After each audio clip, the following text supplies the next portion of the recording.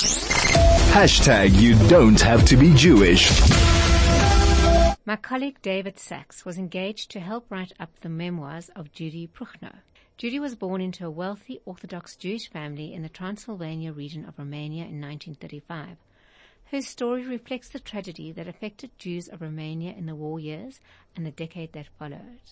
At its height, there were 800,000 Jews, and after the war, only 300,000 remained, most of whom immigrated.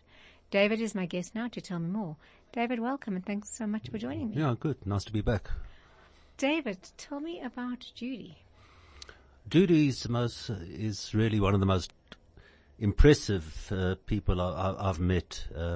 She's just a natural storyteller. She's got a fantastic story to tell, and she's such an exceptionally intelligent and I think a kind of insightful woman. She tells a story just so very well and powerfully that it was a very moving experience to speak about her life. One became almost emotionally involved in the whole story. Romania. Tell me a little bit about Romania in 1935. In 1935, Romania had only just become independent. It had been colonized by various powers for most of the preceding few centuries. And it was home to a thriving Jewish community, actually. And Judy came from a very wealthy and very orthodox family, extremely religious. Her grandfather and her father were very highly thought of in the Torah world. And they were also excellent businessmen, especially her grandfather. And they were, as I said, they made their money that way. And in the mid-1930s, it was quite an idyllic existence, really. But then things changed very radically. Firstly, with the World War, with the coming of the World War, and then even more so with the beginning of the communist dictatorship of Romania, which in some ways was worse for them. Tell me. Now, interestingly, Romania, yes, a huge number were murdered, very largely by the fellow Romanians. But most of the atrocities were committed in the eastern part of the country, near the Russian border. Whereas Judy and her family, they came from Transylvania, which is on the west, the northwest, quite near the Hungarian border. And for some reason, they were left alone. They lived in fear and in hiding, and they couldn't get jobs, and it was a very, very difficult time. In fact, their family went into hiding in the woods. They lived in a small house in the woods until the end of the war. And she describes as a child sort of meeting SS officers who didn't know she was Jewish, and she didn't look Jewish, and having a conversation with them. But if she just let slip in the slightest, the whole family would have been deported. So, but as I say, the real hardship came when the so-called liberators took over, the Red Army.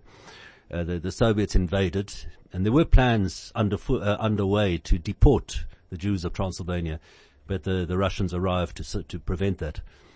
But very soon, the pro-Nazi right-wing dictatorship that had ruled Romania during the war was replaced by a Stalinist dictatorship, which, as I say, was in some ways even worse for the general population, certainly. So, Romanian Jews, were they also, are you saying they weren't shipped to, or not shipped, but moved to? No, deported. No. Yes. Well, in the eastern part of the country, that's where most of the atrocities took place, and they were not so much deportations. There were deportations to labor camps and so on, but they were just individual massacres. In the town of Iași, for example, there's a local survivor in South Africa just down the road from the board, whose life was spared at the last moment in the Iași massacre, when over 13,000 Jews were shot. Yes, I've interviewed him. Yes, remember Lionel? Lionel Fliss, yes, he was a guest on the show. Yes. Yes. So his experiences were very different from Judy's. But even with Judy and her family, I mean, their possessions were confiscated. They were kicked out of their house. Their house was raided by the National Guard or something. They were these fascists who, from the Romanian government, and they, so they were roughed up and things were stolen. And at one stage, her father was arrested for pro-communist activities. Ironically enough, he was He was a Talmid Chacham, but he was also a very passionate communist for a while. And that got him arrested, and it was through bribery that he was released, actually. And very often, bribery was the only way you could survive in that kind of society. And yet when there was communist takeover, the society changed. Radically. Or they moved in, took over all the businesses. All of a sudden, they from being wealthy, they had almost nothing. And it was also very hard for a father to find work, because he was Zionist. He was a Zionist, plus he was religious, and he was and just being Jewish, anti-Jewish discrimination remained.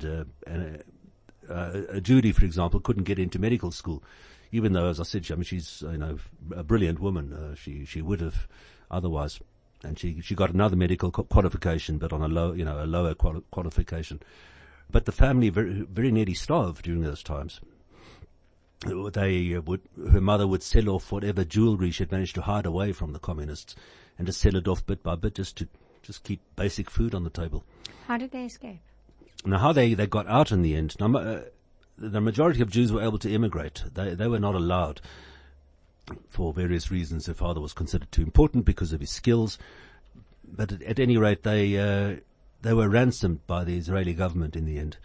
You had to pay us $2,000 per person or something, and the money was raised for them, but not for her sister. Her married sister had to be left behind, and it was really heartbreaking. She describes the train journey to the Austrian border, and how any minute they were afraid of being rearrested and really not being heard from again. One thing she told her, she did relate, was when she was working as a nurse professional. I've forgotten exactly what the term is. Sort of halfway between a nurse and a doctor. And sitting with her colleagues during the lunch break, and you'd all have to sit in a circle, and somebody would read Pravda. Read Pravda aloud. And you knew at least one person there was a spy. And so when you were listening, when you were reading, you had to keep your face absolutely stony.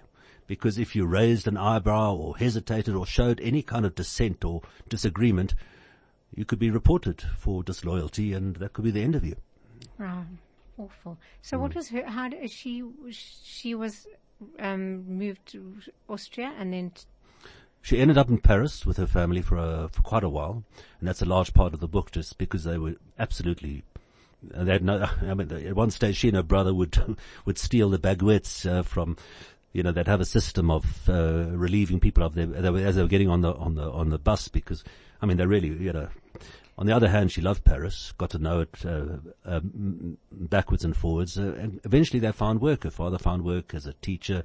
Her brother became a painter. She became, they found very menial jobs, but they managed to managed to survive for about a year, and then their visas to the United States came through. They didn't go to Israel. It was decided to go to the US because they needed to ransom their sister, and they were told, to raise the money in Israel, you'll really struggle, because it was very poor in those days. Still, it's not easy to live in Israel, but in America, you'll raise the money quickly, and indeed they all were very successful. Her brothers became physicists and chemists and professors and so on. Her sister was brilliant, and they managed to do it in the end.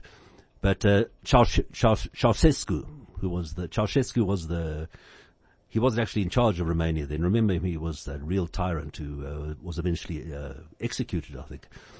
But he was also corrupt as anything, so it was possible to bribe him, and special permission was given for her sister and her family to leave Romania. To what extent is her story representative of other Jews from that area? I think it's unusual in many ways, because they had great status in the Orthodox community. It was a very, as I said, her father was a great Talmudic scholar, and he remained religious, even in that very anti-religious atmosphere of a post-war Romania. And in the States, fortunately, his worth was recognized. He had a small congregation, and lived to see his children and grandchildren also becoming frum as well.